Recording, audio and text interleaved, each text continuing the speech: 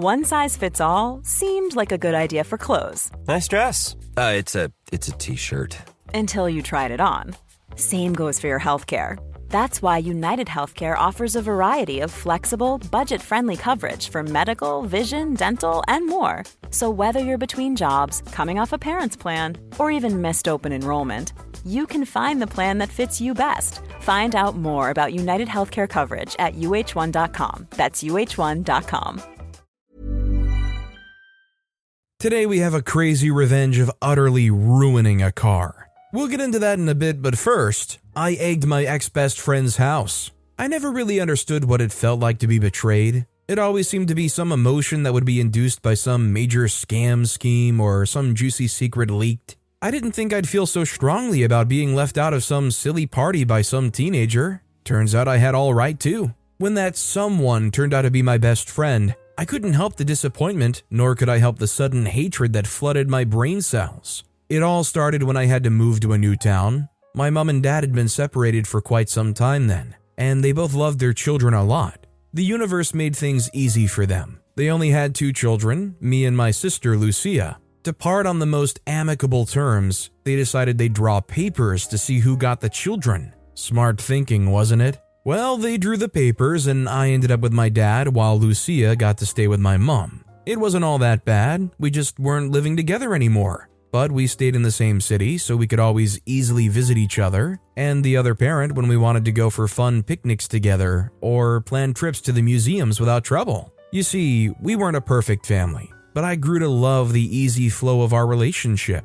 I loved my dad with his criminal dad jokes and juicy Saturday breakfast burgers. It was no trouble to fall in love with my mom's charming smile and open heart, and no one could deny my love for Lucia. We'd always been thick as thieves. She was my older sister, and she always seemed to shield me. She'd fight any of the boys who tried to bully me when we were in kindergarten. She spent her savings to get me the tiara of my dreams that would make my prom dress look even more elegant when our parents refused to get it for me. During the turmoil and chaos of our parents splitting up, she refused to shed tears in my presence. She assured me that it wasn't too big a deal. So when my dad's company unreasonably decided to enticingly offer him a spot at the headquarters of their company in North Carolina with a promise of a much bigger salary and a new company car, I was beside myself with rage. I didn't want to leave my sister. My dad obviously couldn't and wouldn't let the offer pass him by. He immediately called for a family meeting. We only had those when something important happened, and recklessly told us the news with a gigantic smile on his face, not realizing what that could mean for the family. We could always come back in the summer, he tried. After realizing we'd gone quiet due to his announcement, Lucia got up from the table, leaving her half-finished steak abandoned and locking herself up in her room. "You couldn't possibly expect me not to take this offer," he sighed, looking straight at me as I salted my pasta with hot tears. "Don't, Antonio," my mother said in a quiet but stern voice. "How else would you expect them to react? They're just kids. Let them express themselves the way they know how to." I spent that night and the next few nights after that crying myself to sleep. And even when I woke up in the morning, my heart shivered at the thought of what was to happen in a few days. My mom tried to play the "why don't you just leave them both with me" card. But my dad retorted that if that was the issue, he wouldn't mind taking both of us with him. Sad, I know. We spent the next few weeks selling our apartments and valuable furniture. We also did a lot of shopping for our travels, the part that I liked. We said our goodbyes and I found myself on a plane headed to North Carolina where I was supposed to start my life from scratch, like it didn't bother me. I hated it in North Carolina. I guess I just refused to allow myself to enjoy it at first. I didn't like our new apartment. It didn't smell like home. I didn't have any funny memories of burning sauce in the kitchen at night. There was no stain on the carpet from the time Lucia and I got blackcurrant all over it. The only park around was at least 5 miles away, which meant I couldn't have my quiet park diary sessions. The meals just didn't taste right. They were either too salty or didn't have enough spice in them.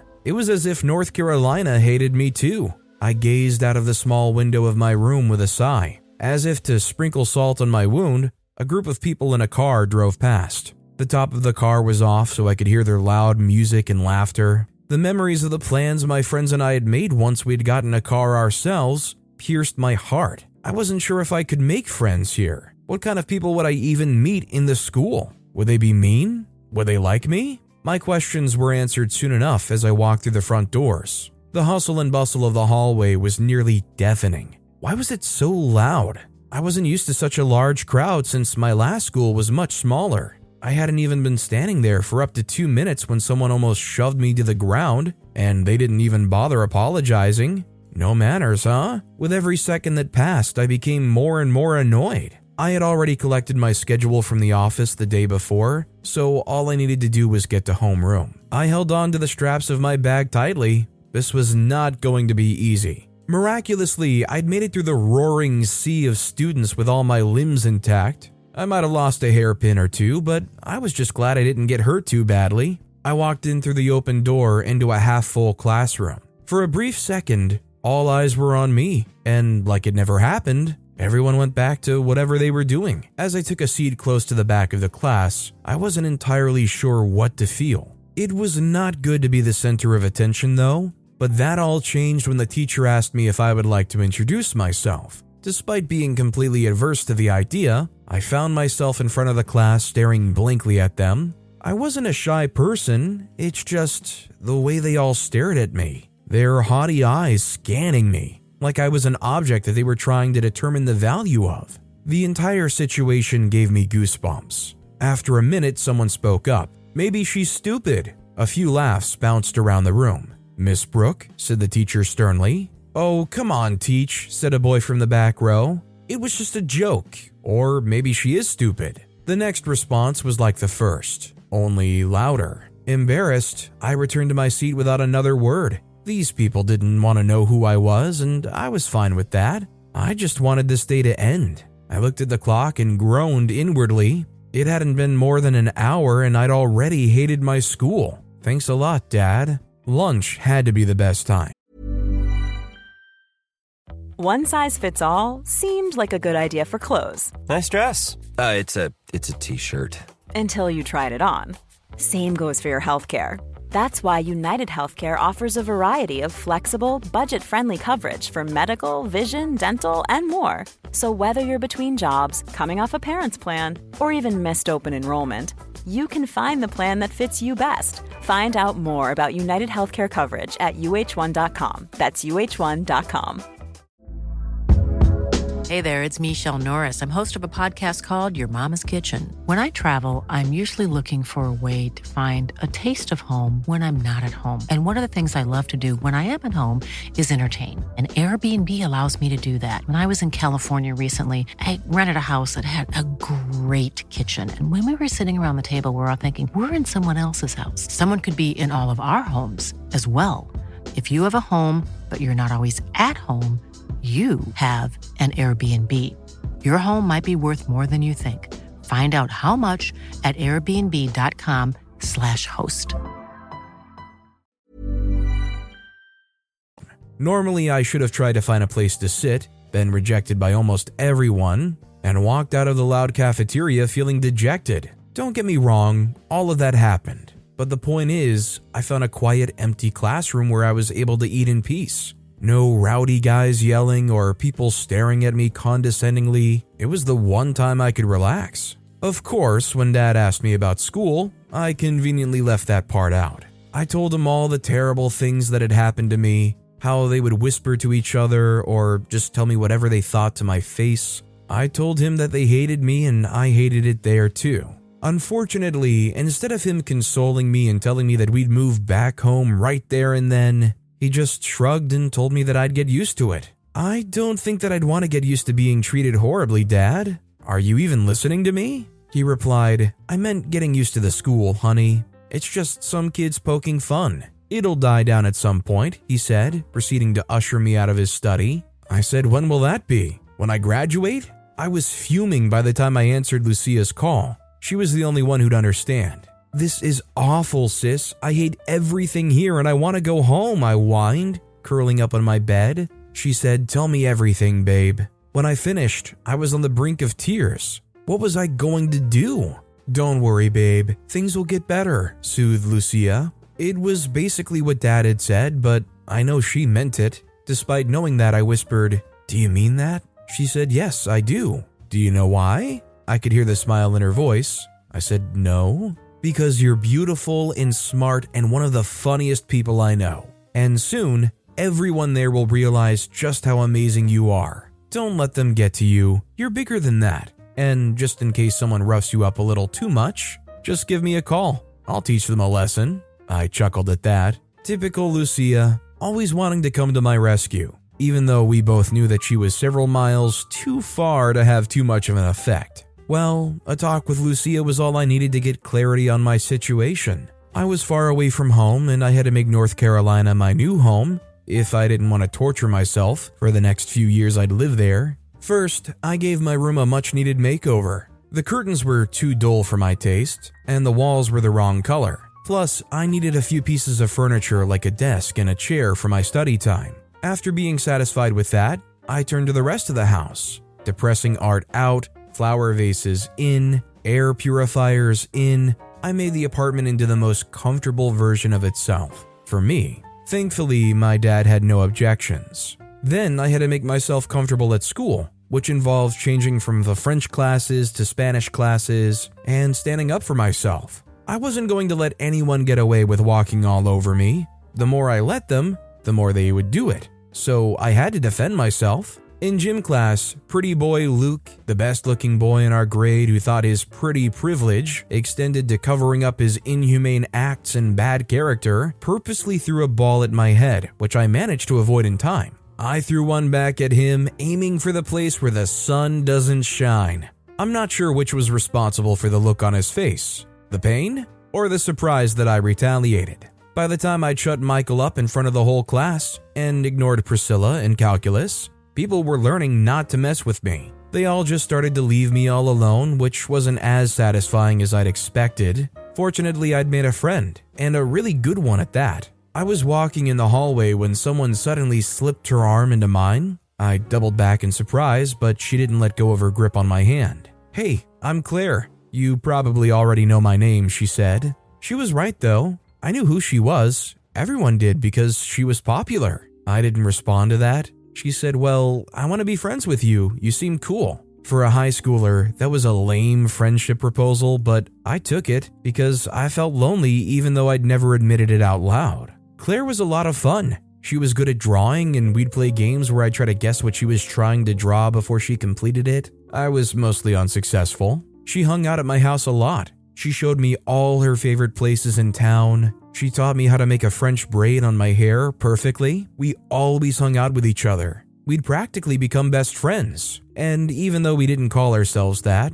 we knew it was true. I liked her light, fluffy personality, though sometimes she had little mean girl moments. I was particularly attached to her. She was one of the only people I enjoyed talking to. She didn't seem fake like the rest of my new friends. I liked her vibe. So when I heard her birthday date was close, I did a little research and spent a lot of my money getting her the best birthday gift I could think of. I bought her a paintbrush that had been used by one of her favorite artists. I knew she was going to love it, and she did. She practically jumped for joy when she opened up the gift wrap and saw the paintbrush with the famous initials on it. She seemed genuinely pleased when we spent the whole afternoon together. This is why I'm still confused to this day as to why she threw a party the next day and didn't bother inviting me to it. I was extremely befuddled when I started scrolling through my TikTok and saw a lot of my friends posting the good times they were having at her house. I started to wonder if I'd somehow forgotten that I'd been invited to her birthday party. But I hadn't forgotten.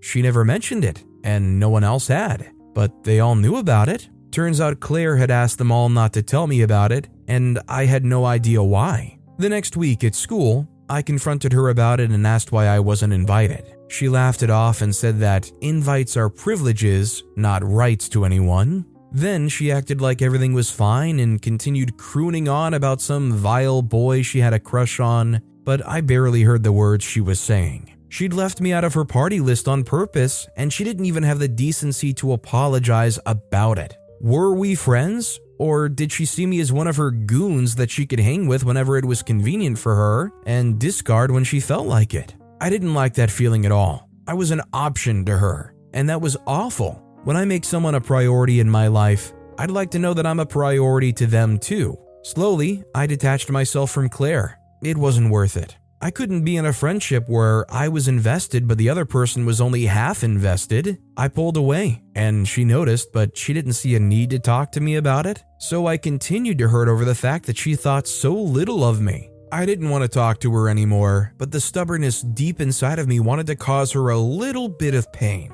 I just wanted to see her frustrated, and the perfect opportunity presented itself. Her parents were going to be away from home for the weekend, and they left her in charge of her baby sister in the house. I knew that because I'd heard Clyde tell Betty that Claire wouldn't be attending his party because of the aforementioned reasons. Immediately, I knew what I was going to do. I was going to egg her house. She would be held responsible by her parents if anything went wrong because they'd caught her throwing a party once when they got back earlier than she expected. So I knew she was going to tire herself out trying to clear out the mess and get rid of the smell before they got back. The first part could be easily done, but not so much the second. By the time I'd gotten my tools set for action, she'd taken her sister for a walk, so I had some minutes to execute my scheme. To my delight, she'd left her room window open, so I aimed particularly for there. I had to be quick though. I didn't want any of her neighbors to catch me. I quickly finished my work and hid in the bushes to admire my hard work.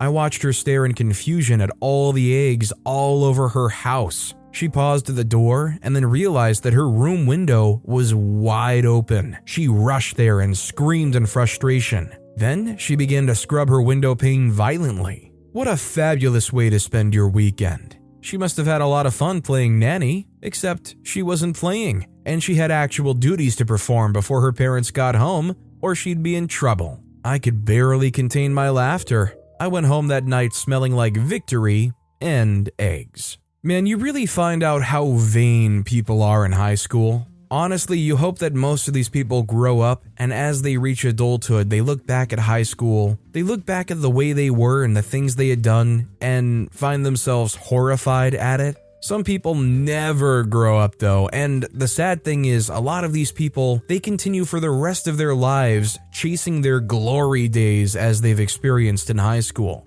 That said, our next story is, there was no way I was going to leave without a lasting reminder. In the heart of a bustling cafe, I found myself drawn into a stranger's narrative, a dramatic tale of friendship and betrayal that resonated deeply with my own past. Her words unfolded with an intensity that held me captivated, and as she spoke, I couldn't help but reflect on my own youthful experiences, and perhaps I should have shared with her what I now share with you guys. The cafe was abuzz with activity, but the woman's voice carried above the chatter, filling the air with a mixture of frustration and determination. She said her friends made her feel like the bad person at an event they all went to together. She always felt like the third wheel in their trio, but it didn't stink so much as it ever did like that day. Eventually, it came down to picking sides, and she was on the losing side, but couldn't let it go, so she decided to use a Sharpie on one's car. She began her story with an unexpected twist. She had initially been enjoying herself at an event with her friends.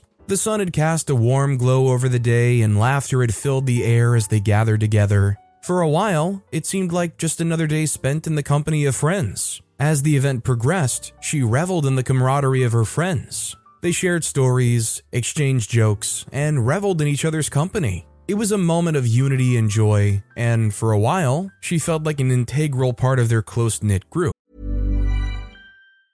Mom deserves the best, and there's no better place to shop for Mother's Day than Whole Foods Market. They're your destination for unbeatable savings, from premium gifts to show-stopping flowers and irresistible desserts. Start by saving 33% with Prime on all body care and candles. Then get a 15-stem bunch of tulips for just $9.99 each with Prime. Round out Mom's menu with festive rosé, irresistible berry chantilly cake, and more special treats. Come celebrate Mother's Day at Whole Foods Market. However, the tide turned when her friends, sensing an opportunity for privacy, stealthily slipped away to the bathroom together. It was during this clandestine rendezvous that the narrative took a darker turn. She overheard their hushed conversation, their voices laced with a venomous edge as they dissected her character with cruelty that cut deep. As she recounted that pivotal moment, her voice trembled with the raw emotions that had surged within her. It was as if a hidden trapdoor to a parallel world had been flung open. revealing a painful truth she had been oblivious to until that very instant. Her friends, whom she had trusted and cherished, had turned against her, and their betrayal was a dagger to her heart. In the confines of that bathroom, she had become an unwitting eavesdropper to a heart-wrenching revelation. Her friends had unleashed a torrent of mean-spirited comments, questioning her worth and ridiculing her presence within their group. The pain of their words was compounded by the fact that she had considered them her confidants, her allies in a world that often felt alienating. As I listened to her story, my heart ached in empathy. I couldn't help but think back to my own youthful years when I, too, had navigated the complexities of friendships and the bitter sting of betrayal. The raw emotion in her voice mirrored the turmoil I'd experienced during my own coming-of-age journey. Her decision to seek revenge, she explained, had been born out of a profound sense of hurt and anger. It was a desperate attempt to regain a semblance of control in a world that had suddenly turned hostile. The idea of using a Sharpie marker to leave her mark on one of her friends' cars had seemed like a small act of defiance, a fleeting moment of satisfaction in the midst of overwhelming despair. But in the end, the revenge had offered only temporary relief. It was a fleeting triumph over her tormentors, a hollow victory that did little to heal the wounds that ran deep. It was a lesson learned in the crucible of experience, one that would ultimately lead her toward a path of forgiveness and self-discovery. As her story concluded, I found myself offering not judgment but compassion. The stranger's tale had served as a mirror to my own past, a reminder to the complexities of youth and the enduring lessons that shape our journeys. If she could find it within herself to forgive and grow from this painful experience, as I'd learned to do over the years, then her story would serve as a testament to the resilience of the human spirit and the transformative power of reflection and personal growth. I've done fairly bad and awful things in my past, but there is one I did without a single trace of remorse in the world. Though 3 decades have passed since that hot August day when I exacted my revenge on Tina, my former roommate, the memory still brings a sly smile to my face and a deep sense of peace to my soul. Life has a way of reshaping us, and I'm no exception. Today, I'm Sabrina, a completely different person from the one who hatched that mischievous plan. I've evolved into someone who values empathy and kindness above all else, and the memory of that revenge serves as a stark reminder of how far I've come. When I was 22 or 23, it's been a while, life found me nestled in a charming yet bustling Utah college town. It was a place where, if you were single, roommates were practically a rite of passage. The prospect of living solo was a luxury few could afford in a town where even the cost of a solo cup of coffee felt like a splurge. Perhaps it was the prevailing influence of the Mormon community that subtly nudged everyone toward the altar, and it often left me exclaiming, ugh. My residence was a 2-bedroom townhouse, a modest abode that I shared with 2 other ladies. They took hold of the spacious master bedroom, and I was content with the cozier, albeit dimmer, smaller bedroom. This period of my life was a somber chapter characterized by a relentless melancholy that seemed to seep into every facet of my existence. The roots of this melancholy can be traced back to several factors that converge to form a perfect storm of emotional turmoil. Firstly, the transitional phase of being in my early 20s was proving to be far more turbulent than I'd anticipated. The pressures of adulthood, career choices, and financial stability weighed heavily on my mind. The expectations of society and the constant comparison with peers contributed to a growing sense of inadequacy. Secondly, living in a bustling college town where most individuals seem to share their lives with roommates added an additional layer of isolation. As a person who cherished my independence and valued personal space, the constant presence of others became overwhelming. The loneliness intensified as I observed the camaraderie of my roommates and their social circle, which often felt just out of reach. Then, unresolved personal issues from my past gnawed at my psyche, casting a long shadow over my emotional well-being. These internal struggles, coupled with external pressures, created a perfect breeding ground for the persistent melancholy that enveloped me. In the face of this emotional storm, my room became my refuge. It was within those 4 walls that I sought solace and respite from that tumultuous world outside. I withdrew into solitude, not by choice, but as a means of self-preservation. where the room's boundaries served both as a fortress against the outside world's chaos and a confidant for my innermost thoughts and struggles. These two ladies, Tina, the more domineering one, and another whose name I've tried but just can't recall, let's call her roommate number 2,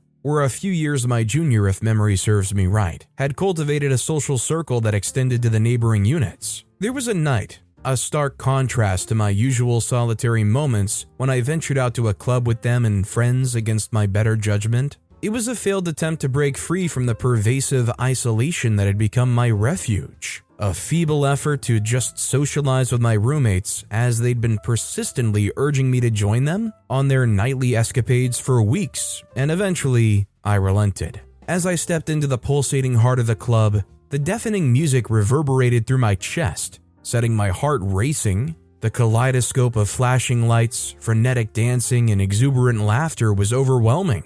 It was a world so far removed from my comfort zone that I immediately questioned my decision.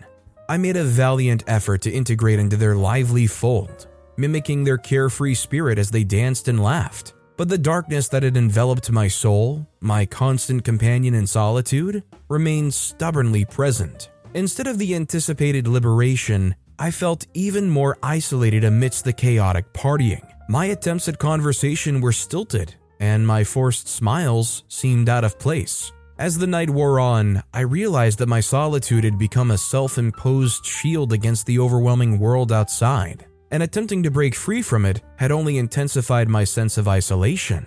Eventually, I retreated to a quiet corner of the club, my sanctuary within the chaos, where I watched the vibrant crowd from a distance, longing for the comfort of my solitary room. It was a night that served as a stark reminder of the enduring darkness within me, one that I couldn't simply escape by stepping into the bright lights of the outside world. I bore no ill will toward them, maintained impeccable tidiness, and even contributed to the household's culinary delights from time to time, as cooking brought me solace. Nevertheless, my desire for solitude grated on their nerves. As the time to decide whether to renew the lease for our shared living space approached, they didn't mince words. They straightforwardly told me that I needed to move out and find a different place to live.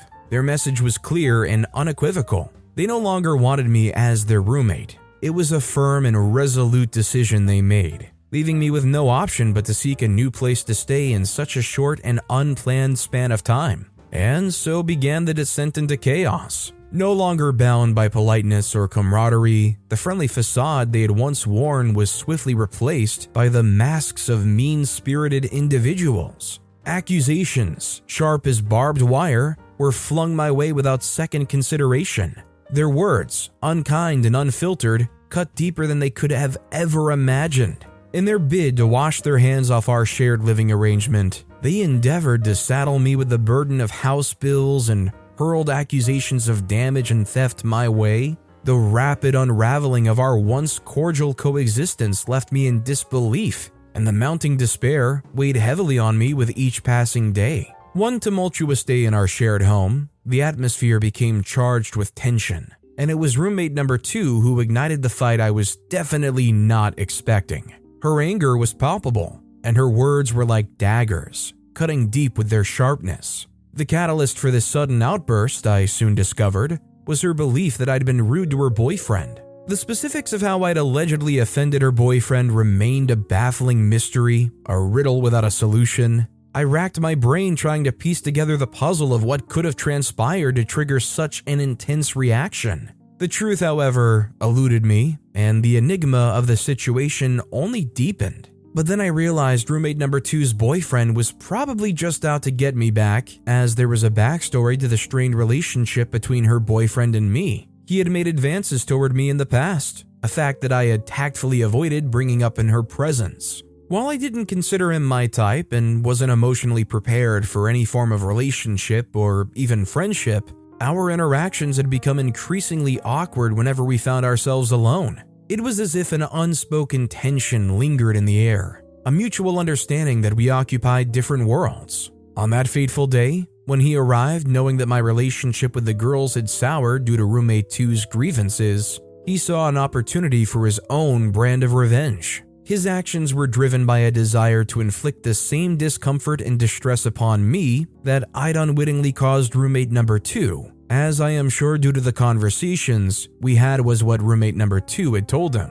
So, I just stood there while she shouted, feeling surprised and upset. I knew that I was about to move to a new apartment where I would be the only person living there, so I didn't want to make things worse by arguing with her. Even though I really was mad on the inside, I decided not to fight back and just let her say what she wanted. I knew that this fight was just the big final argument in a long series of problems we had living together. I couldn't wait to leave that place and find a new place where I could finally have some peace and quiet. So, I kept quiet and stayed strong, knowing that soon I would be in a much better and more peaceful place, away from all the chaos and problems of living with them. But best believe I wasn't going to leave without a lasting reminder. There had to be something that, though I would never own up to, sufficed for all the pain they had put me through, and just soon after the incident, I put my revenge plan in motion. While I was enduring those trying times with my roommates, I knew an opportunity for subtle revenge would present itself. You see, both of them worked at the same retail store and usually drove to work together,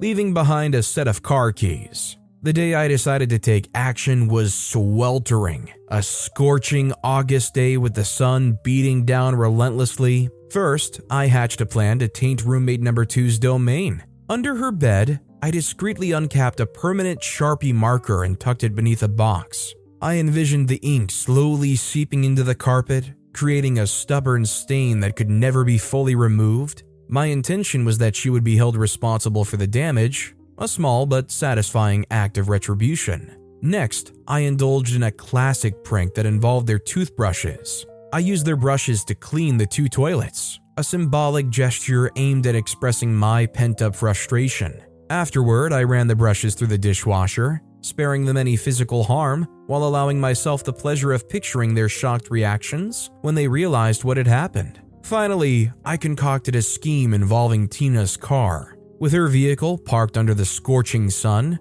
I seized the opportunity to exact my revenge. Armed with a large glass of whole milk, I ventured to her car and opened the back door. Slowly and methodically, I poured the glass of milk down the seatbelt hole in the middle of the seat. The rank odor of spoiled milk is a memory that lingers long after its source vanishes, and I knew it would haunt her for days to come, especially since she wouldn't be able to figure out where the smell was coming from. The act was carried out in the early morning, ensuring that the milk had ample time to curdle and unleash its pungent aroma during the sweltering day ahead. With my own keys in hand, I headed off to work, a sense of satisfaction washing over me. My soul, once burdened by the trials of living with them, was finally at peace. I had one more week left in that place before I would make my eagerly anticipated escape. In the days that followed, I observed Tina's futile attempts to pinpoint the source of the noxious smell that plagued her car. It never crossed her mind that I was the architect of her olfactory torment, an act of revenge that remained my secret, and a final satisfying chapter in our tumultuous shared living experience. As I settled into the newfound tranquility of my new apartment 2 weeks later, a profound sense of satisfaction enveloped me like a warm embrace. While sweet, the taste of revenge paled compared to the feeling of finally regaining control over my life. It has now been an eternity since I'd felt such empowerment. The memory of that sweltering August day, with the indelible marks of the Sharpie staining the carpet, and the lingering aroma of spoiled milk in roommate number 2's car etched a smile on my face and provided a lasting sense of inner peace. It was a moment when I'd taken the reins of my own destiny, asserting myself in a world that had once cast me into a bleak corner. My vengeance was never intended to inflict physical harm, but rather to serve as a vehicle for reclaiming my dignity, a symbolic pushback against the injustices I'd endured. It was my way of asserting that I would no longer be a passive observer of my own life, but an active participant in shaping my future. In the years that have passed since that fateful day, 3 decades of life experiences and growth have unfolded. The memory endures as a testament to the resilience of the human spirit and the capacity to find solace in the most unexpected of circumstances. It serves as a reminder that even in the darkest times, we can summon the strength to forge our path to redemption. Should Tina ever stumble upon this narrative, I hope she can find it within herself to forgive me and, perhaps, understand the intricate web of circumstances that compelled me to embark on that act of revenge. Life has a way of leading us down unexpected paths, and the story of our shared history is a testament to the transformative power of time and reflection. Oh, and I guess roommate number 2 also knows now why the stain on her rug could never be completely removed. Would I do it all again if I had to relive this experience with wicked roommates? You bet I would. But I'm now in my 50s, and the only revenge I indulge in is pretending I don't hear my daughter when she calls me. No, I'm not childish. She invented the playing dumb game. I'm just giving her a little taste of her medicine. Well, I don't know if OP had to pay any kind of deposit on that apartment, but if they did, I doubt they got their money back after that Sharpie stain in the carpet. But maybe it was worth it to OP, or if they didn't have to pay any kind of deposit, giddy up and go before you have to pay any kind of fee. But with that being said, that's all the time we have for today. Now, if you want to hear another crazy revenge story, check out that video on the left. Or if you missed my latest video, check out that video on the right. That said, I'll see you all next time with some more stories.